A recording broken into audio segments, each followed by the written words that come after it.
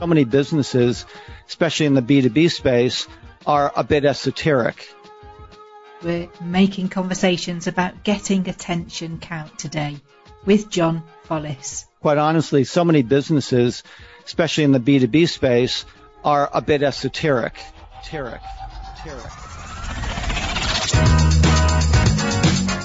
Marketing trends. Print, radio, outdoors, TV ads.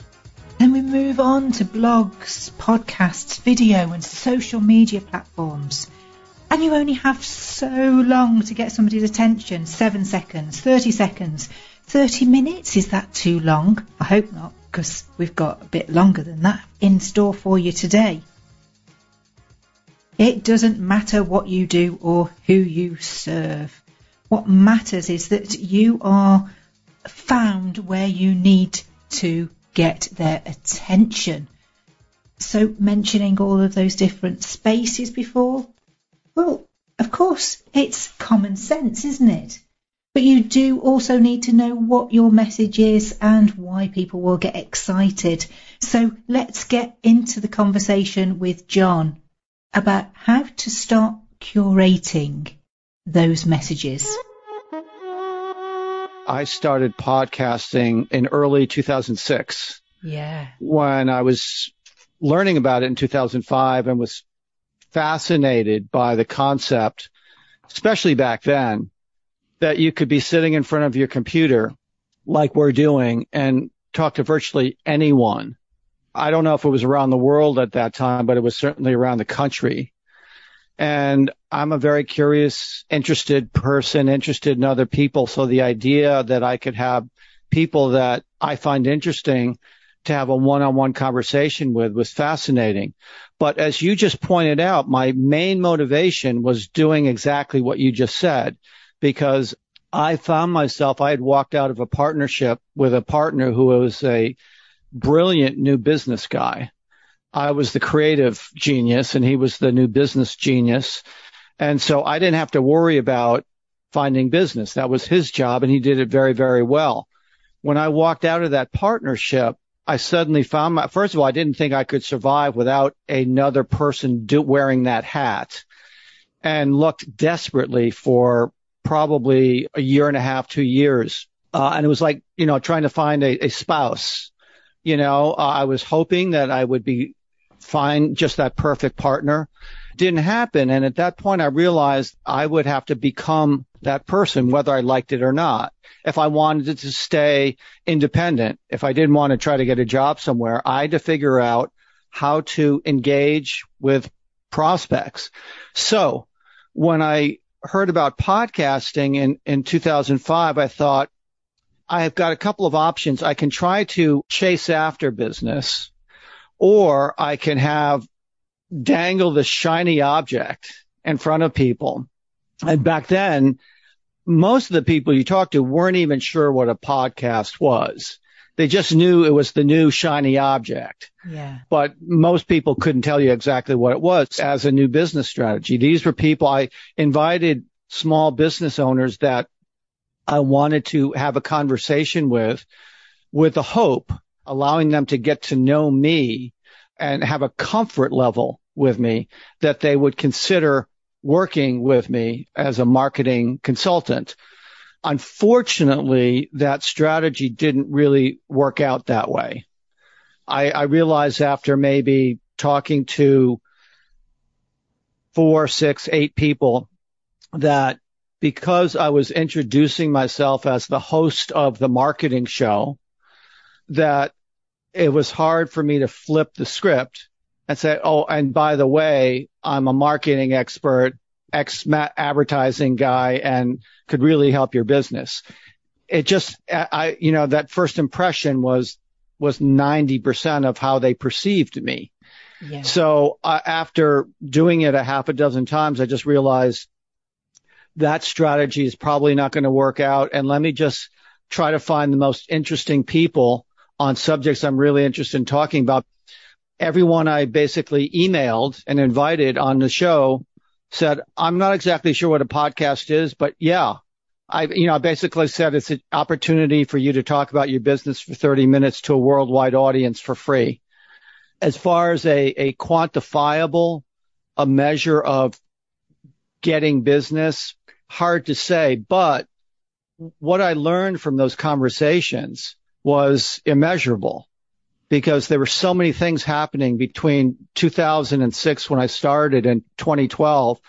I mean, that was at the dawn of Facebook and LinkedIn and Google and blogs and search engine optimization and all these things that didn't exist prior to that. So I would get experts on all of those topics, and it was just an amazing education. Well, I was just writing some notes down earlier and coming up to a milestone and going, how do I pick which conversation has affected me the most or motivated me the most? Or, it's such an emotive thing. It's become and got a life of its own, the podcast has, from all the different conversations.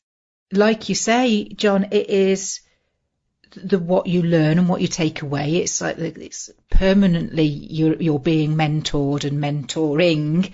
It's just such a fabulous feeling. I understand that jarring of, I'm the host, because then people think it's your job and you're being paid to do it.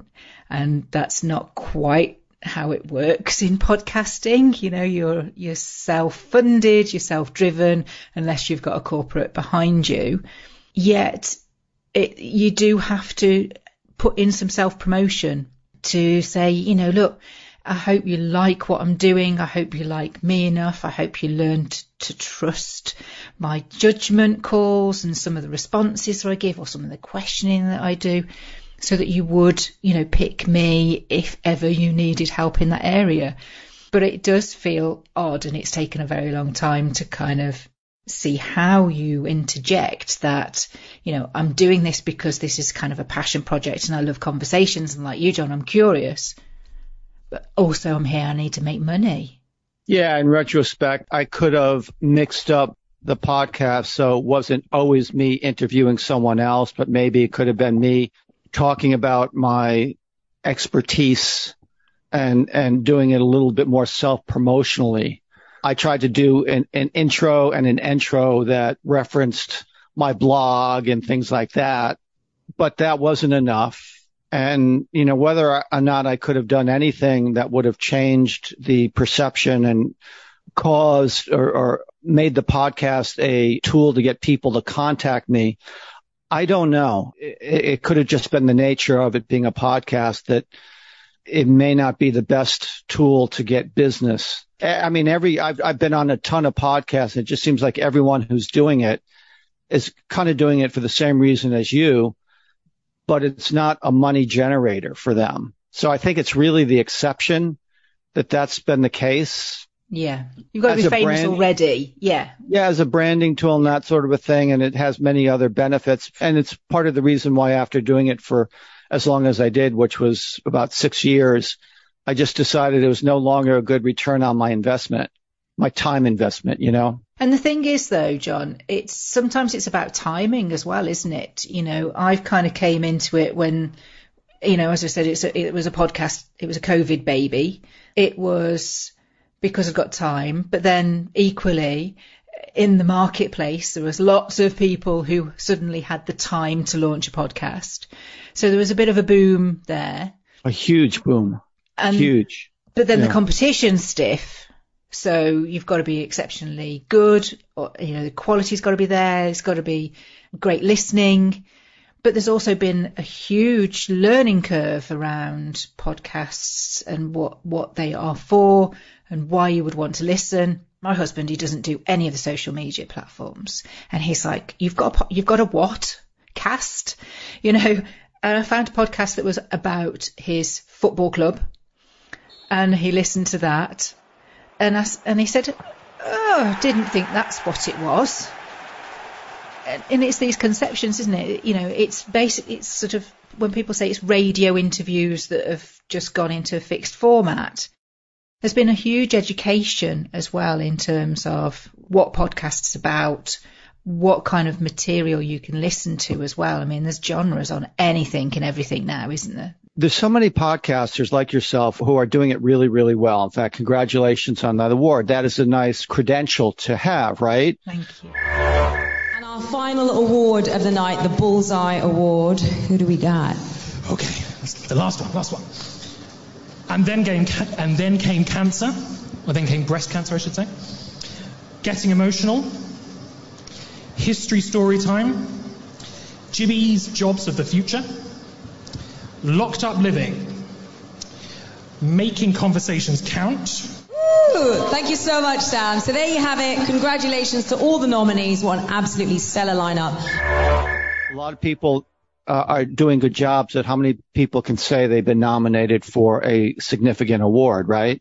I mean, awards, I think, are a good branding tool for credibility, and not many people can claim them. I've always tried to keep my fingers in the pot of the evolving media landscape. So unlike a lot of my peers who would just either ignore the new things that were coming along or be confused by them and dismiss them, I always wanted to learn more about them.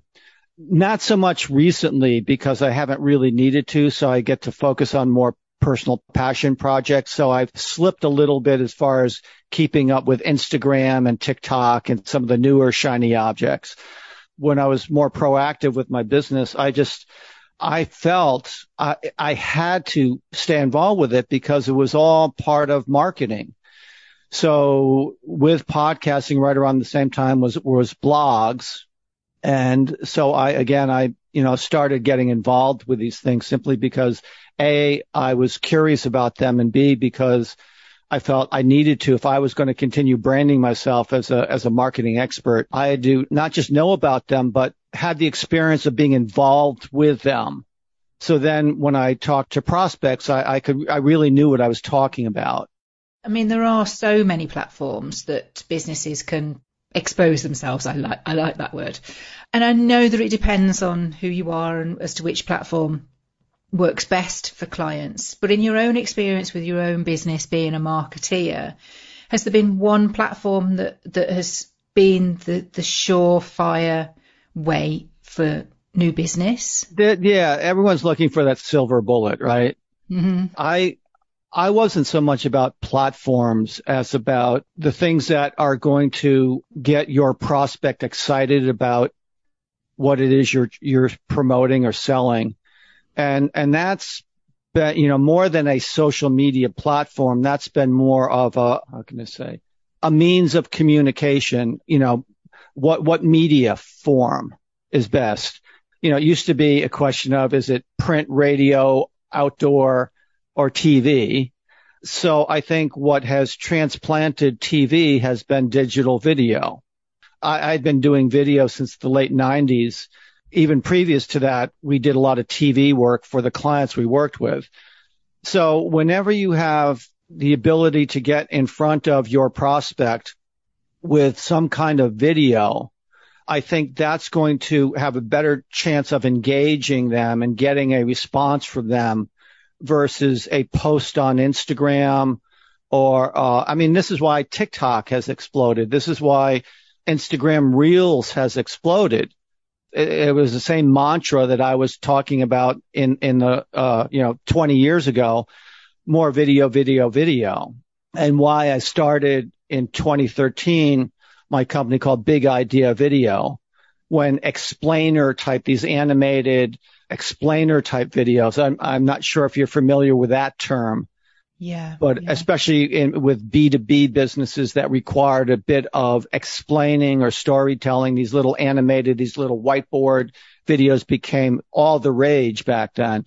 But so I just think that you can never be too rich, too thin, or have too much video is kind of the way I look at things. It's not so much spray and pray, is it? It's, when you look at TV advertising, that's going to be premium time on premium channels to right. Premium audiences. It's kind of the same cocktail of looking for that formula, isn't it? In being able to put your message in places that people are going to connect with it. What it does is it forces businesses to realize that people's attention span is very short. They probably are not going to listen or watch to a 30-minute podcast, but they will listen to and watch a 30-second video. And because my training is 30-second TV commercials, there's not a big leap between a 30-second TV commercial that's got to captivate someone, get their attention, and in that period of time, get them interested to know more about your product or service. Between a TV commercial and a video, it's really the same thing. So it's not just a matter of having video, but having really short, compelling, creative, entertaining videos that get people excited about the product or service that you're trying to promote. And because my expertise is writing and design and art direction and video creation, that's what I excel at. That's my skill set. I don't come out of the business side of marketing. I come out of the creative side. I'm really a creative guy that realized that I've got to, be more smart about the marketing behind the creative. But I just think that every business can have a lot more really compelling, short, creative content. And then the question becomes is how do you get that video in front of the person?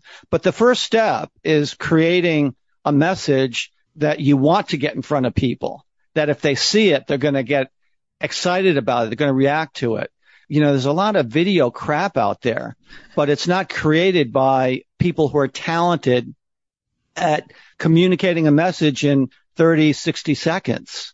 Yeah. Right? No, yeah, it is about getting that curation right, isn't it? Because I know that, it's got to be clear, it's got to be concise, there's got to be a hook, and there's got to be a call to action. Right. And that's quite a lot. And I always try to do if you can explain it to a 7-year-old, you're going to at least be speaking the same language as most people on the planet. Yeah. And that's why explainer videos became so popular, because they really they dumbed it down with words and pictures, almost storybook, like a children's storybook with these little animations, because quite honestly, so many businesses, especially in the B2B space, are a bit esoteric. And you almost have to really break it down to its simple essence. And as a creative person, it was a lot of fun for me at that time to learn some of the software that enabled me to create these animated explainer videos, which there was a big market for it back then. I don't know about now. I haven't really needed to continue pushing that narrative, but yeah. So that's a very long answer to your question. I would say, video, really well done, creative, compelling video. The thing about that is once you have that, you can put that on any platform. You could put that on Instagram. You could put it on TikTok. You could have your YouTube channel.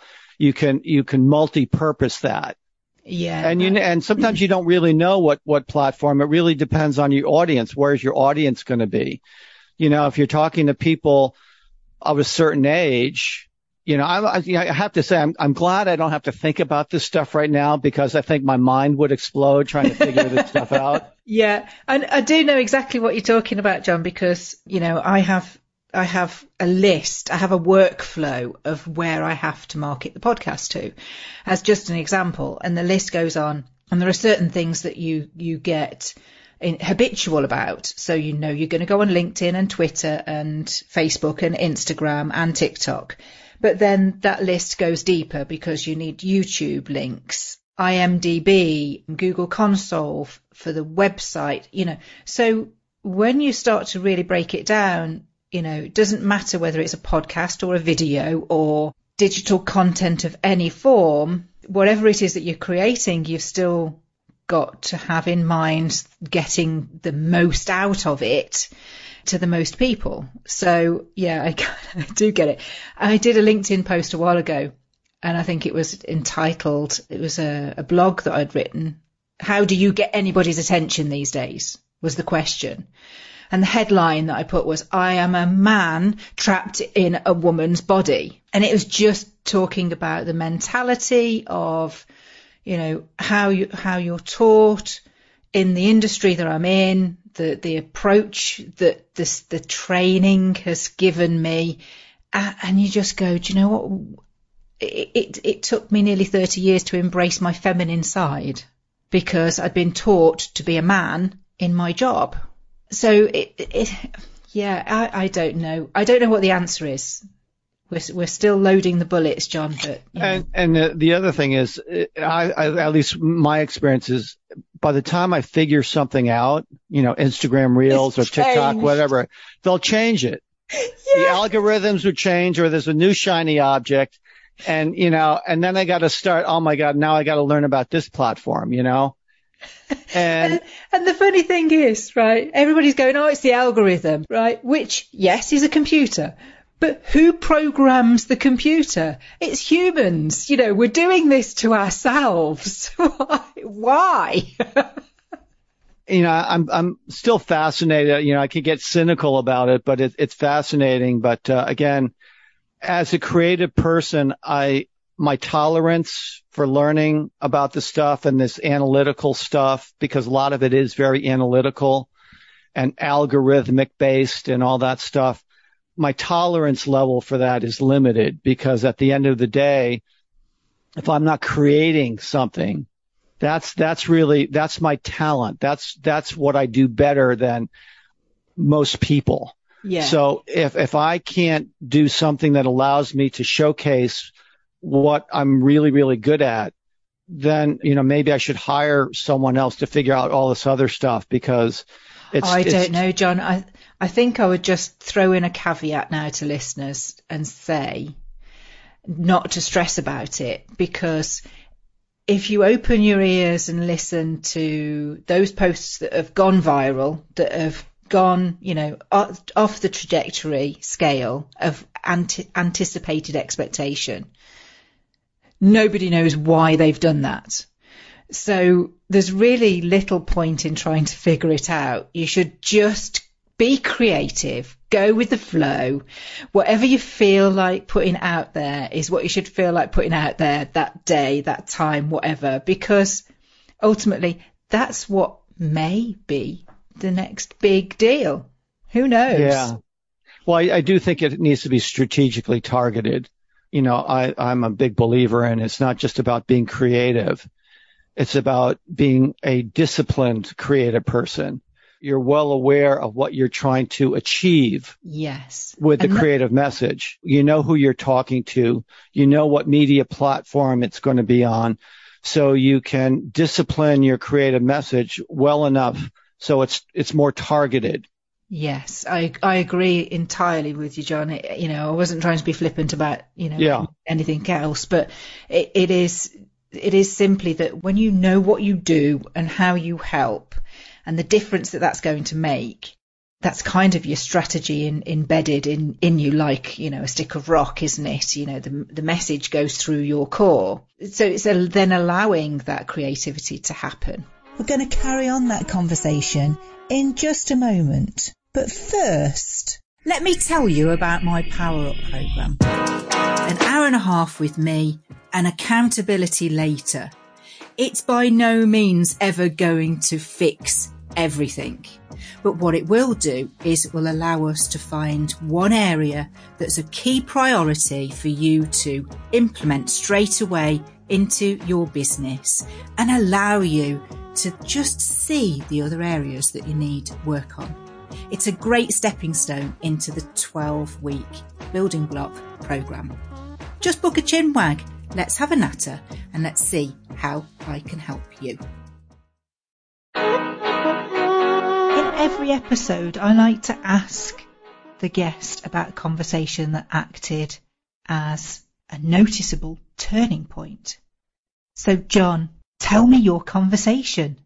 So when I was operating my ad agency and found myself needing to be not just the creative director, but also the new business guy, I realized I had to really step up my networking skills.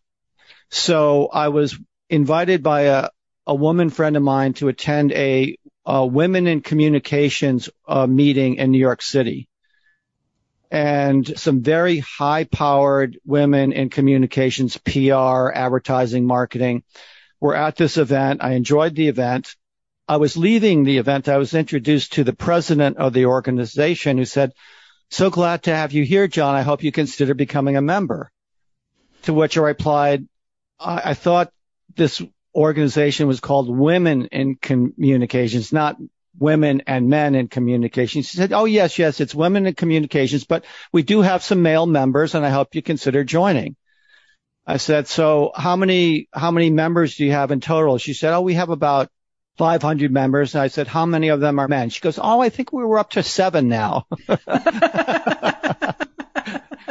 So, instead of, leaving that saying, okay, why would I want to join? I said, a 7 out of 500. And a lot of the women were pretty good looking, and I was single. So I said, I may not get any business out of this, but maybe I might get a date, So I joined the organization, and it wasn't cheap. I think, again, this was probably 30 years ago, and I think it was like $400 a year to be a member. And I said, let me give this a shot, see what happens. And every month they would have a big event, and I would put on my suit, go on the subway to this event. And often I would find myself after the presentation mingling around and trying to engage in conversations with women. And they were little groups of women, and they were all women. Like she said, they were just, a couple of guys that would attend these things. And I would find that women would maybe politely talk to me for a couple of minutes and then wander off and talk with their friends. And I kind of felt like I was at a party that I wasn't really invited to. Oh. And so pretty quickly after joining this group and spending the $400, I started to think what a waste of money this was. But I said, I've got a year membership. I can't give up. Let me keep going. And I went for the next few months, and finally, one more month to go, and I didn't make any kind of business connections at all. I had a couple interesting conversations. No business came out of it. So I said, let me just go to I had to really, really force myself to go to this last event. And one of the women that spoke at this last event was the president of the organization who ran one of the top PR agencies in New York City. And as I left that event, really annoyed that I had spent this money and, more importantly, my time over the past year attending all these events, getting no business out of it, I walked into the elevator out of the event and looked over to my left, and there in the elevator, standing right beside me, was the woman who was the president of the organization, who just gave the most amazing, inspirational talk at this event. So I figured, okay, well, I now have one more opportunity to have a conversation with someone and see what happens. So I just looked to her and I said, I just have to tell you that I really enjoyed your presentation. I thought it was very inspirational and you were a great speaker. And I was sincere when I said that. And she looked at me and she said, "Oh, thank you very much." And she said, "Wait a second, you're a member of this organization?" And I said, yeah, for the past year, I've been a member. She said, "Wow, that's impressive." And then she asked me what I do. Going back to what we said earlier, that my strength is creative. I had a business card, Wendy, that had these very wildly excited looking eyes, basically taking up the whole space on the front of the business card. And on the back of the business card, it said, in addition to my information, it said, if you want people excited about your business, you have to get them excited about your marketing. And again, the other side with these wildly crazy, excited eyes. So when she asked me what I did, I simply said, well, I help businesses get their prospects excited. And then I handed her my business card. And that was it. Just those 7 words. And meanwhile, the elevator's going down to the first floor, right? So I know I have about, another 30 seconds of conversation before we're going to leave the elevator. And she took a moment, she looked at my business card and she flipped it over and read the back of it. And she said, I think this is the first time anyone who has actually introduced themselves with a claim and then immediately supported that claim by something that they handed me. She said, I love your business card, and would you be available to continue this conversation, in another week or two? I've got to get back to the office. I can't keep chatting, but here's my business card. Give me a call and maybe we could grab lunch. And 3 months later, I signed a contract for a $93,000 project. Wow. That was a 4-month project that I cleared $88,000. It's kind of one of the sayings that I use all the time, John, which is you just never know where a conversation is going to lead. And this is it, isn't it? You know, it's similar to podcasting, isn't it? You know, you don't know what the quantifiable effects are on your business. It's like going to networking is fairly similar. You can be part of a group for a year and be excluded from the little huddles. And it's not just because it was women only, John. You know, I think this is a universal thing, isn't it? Is that the body language plays a big part when you're networking as to whether you feel welcome or not. Sure. But it just goes to show that, you know, you kept that open mind, that right until the last moment, there's going to be an opportunity here. You know, I've got to keep looking for the opportunity that is here. Right. And what better reward than for the president of the association? That's amazing. I know. And, you know, you got to factor in that, you know, luck was involved in that for sure.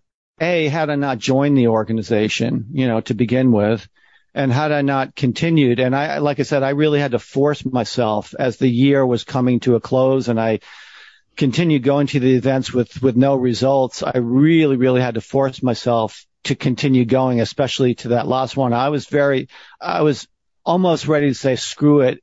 Why bother going? Yeah, I think it does speak to not giving up. I also believe you make your own luck. You could say, oh, well, that was just lucky that you happened to walk into the elevator right at that time and blah, blah, blah. And she had a project that, you know, you were a good fit for it. Well, that's true, but you also make your own luck, right? Yeah, I mean, there's lots of what if. But if you'd have said to yourself, oh, I'm not going to get anything out of this and I'm not going to go, then, well, funny enough, you wouldn't have gone. You wouldn't have gotten anything out of it. So I think it's that erring on the positivity of I can make this happen and see where it will lead or not. And yeah. a lot of people do the not, and you know. You know, it's just, again, it's like anything. I think you have to have an ultimate goal. You can't just be doing things without having some kind of a plan or strategy or a goal. And, you know, my goal with that was to hopefully meet someone that I could be a good answer to their problem. When I met that woman, we did have that lunch, and it was at that lunch where we could talk in a relaxed environment where she could introduce the situation and learn more about me to determine whether or not I would be a good solution to the problem that she was facing with one of her clients that needed an advertising campaign. So, yeah, you have to, you know, keep doing things and hope for the best. But I think it also, you can't do that without having a clear strategy and a goal that you're trying to achieve. And you've got to not be scared to put yourself forward and ask the right questions to be sure that you're using your time in the best manner as well. You know, you're not going to just go for lunch just in case. Right. You know, she said that she'd got something in mind, so your goal would be to find out what she'd got in mind. Right. But it's then how you present yourself without just turning on the sales pitch, isn't it? Yeah. And listen, I think part of the problem with social media is that people just post. And they don't realize that, you know, sometimes it just feels like it's all going into a black hole. At the end of the day, if you're not having conversations with real people in real time, you could be posting like crazy and nothing's going to happen. And maybe, you know, you can hope that one of your posts is going to get a response. But you've also got to realize that you've got to do whatever you can ultimately to create a conversation with someone. Yeah. Which is, funnily enough, John, what I teach people to do. There you go. little shameless plug there. But it's fascinating that. And after that project, did that give you the confidence to do more in terms of the new business side of things, because it wasn't naturally a fit for you, but did it build your confidence as well? Well, yeah, I mean, it certainly was an unexpected and very rewarding conclusion to my membership in that organization. Ironically, I did not renew my membership in that organization. And you could afford it. I don't know what was going on, but I think I found some other organizations. You know, I always had to look for new avenues and venues to network, and I maybe replaced that organization with another organization simply because I had gone the full year and had many, many conversations, and it was only, you know, on the elevator out of the building on the last one. So even though I did get that, I just thought there might have been other organizations that would be more fruitful. Fruitful, yeah. But, you know, it's a crapshoot. It's just a new business. It's something I think every business owner, depending on their situation, has to be as good as they can possibly be at it, because if you are the face of your business, even though you may not be comfortable with it, I think you have to know how to present yourself and get yourself in front of people, which is why another thing that I forced myself to do was to speak as much as possible. And rather than be an audience member and, you know, wait till the presentation was done and then afterwards try to engage with some of the people in the audience, I figured if I was the featured person, that's a way for me to introduce myself to everyone in the audience, right? And then have people come to me afterwards. Yeah. So it's always better to be the person on stage than be the person in the audience listening to that person on stage. So I tried to do that as much as possible. And that was actually a better strategy for me, to be the person on the stage, because I did get business from doing that. Yeah, I think it's a massive marketplace as well, isn't it? Hugely rewarding for yourself personally and for the business. Certainly if you're up there sharing lots of valuable insights, which I'm sure you do. And now, because the way things have changed, that stage has become Zoom. That stage has become the computer. So I would encourage people to, if they have a business, to feel comfortable talking about their product or service in a way that's engaging to their prospective audience, and I think podcast, being a guest, is a good way to do that. Absolutely. And, lots of things in business, and I think I've said this many a time, is there are things that we're all going to have to do in business that we don't like doing. Do the things that come naturally to you and do those really well, but it's worth pushing yourself to embrace some of these other technologies and platforms, isn't it, to be able to reach your audience and get comfortable with it. It's going to take practice. Well, you recently had a guest on your show who was a woman who spoke at Google, right? Oh, yeah, Simone. Yeah, absolutely. And I didn't hear the whole thing, but this was a woman who got herself to speak on stage. I don't know if it was done virtually or physically on stage. Physically on stage, yeah. Yeah, which is not an easy thing to do, especially with Google, right? It's July 2005, and I'm standing at the departure gate of Perth International Airport. And my mother isn't speaking to me. In fact, she hasn't spoken to me for 6 months because I announced that I would be leaving my university degree midway to launch a career in entertainment. And I don't know exactly how she got invited. But social media. Oh yeah, that's right. She said it was an Instagram post or something like that. Yeah. So, there's a high five for social media. And again, I would be interested now, knowing that story. I want to look at her social media content to see what she's posting on social media, because if it was an Instagram post that got Google interested in her enough to invite her to speak, I want to see what that was, right? Yeah. Because it's not just posting, but it's what is the content that you're posting, and is it engaging and exciting people? So obviously in her case, it was doing that. And she said it, and understandably, that kind of turned her career around. When you get a speaking gig at Google, I mean, that's, you don't, it doesn't get better than that, right? Maybe Exactly. maybe a TED Talk. Yeah, she did say actually that, and she talks about, it's a half an hour talk that she gives at Google, but she delivered a minute of brilliance.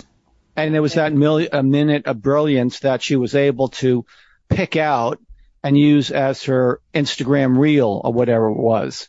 Yeah. So, kudos to her for her editing abilities, to take that nugget. And I think that, that was pretty smart. And I think that's a creative use of the media where you just don't throw a lot of stuff up there. You really take the time to make sure that what you're posting there in 30 seconds or 60 seconds is going to be brilliant.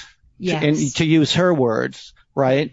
This is what gets people's attention because, audio, video, it cuts through the written word, I think. The written word has its place, but I think audio and video, you can just get to the heart of things, can't you? Well, the thing is, I don't think people read anymore, especially if you have the choice of clicking on when they social media, it's swipe, quick sound bites, video sound bites. So it's very different than it was 20 or 30 years ago when there was a lot more stuff to read. And I think we're trained because of platforms like Instagram Reels and TikTok to just watch short videos. Yeah. I mean, they say, don't they, that it's our attention span. Yet when you consider how much time you find yourself dead scrolling, looking for that bit of content that will actually, excite you, you could probably lose a good half an hour and longer in a day over the course of a day. Yet if you were to show yourself those stats of how much time you waste, would you have preferred to have immersed yourself in a book? I think it's generational, Wendy. Yeah. I think when you talk to people my age, maybe your age, they would agree with you about the book. It would be interesting to ask people under 30 how many books they've read this year. Yes, because I would say the answer for most people would be 0. If it was, throwing down Brad Sugar's challenge that he gave on the show, which is, a book a week. What week are we on now? I don't even know. It's like 30 something, isn't it? So I'm a big book reader, but I confess I've got more books unread that I want to read at the moment than the other way round on the bookshelf that are read. So yeah, it's just about using your time wisely, isn't it?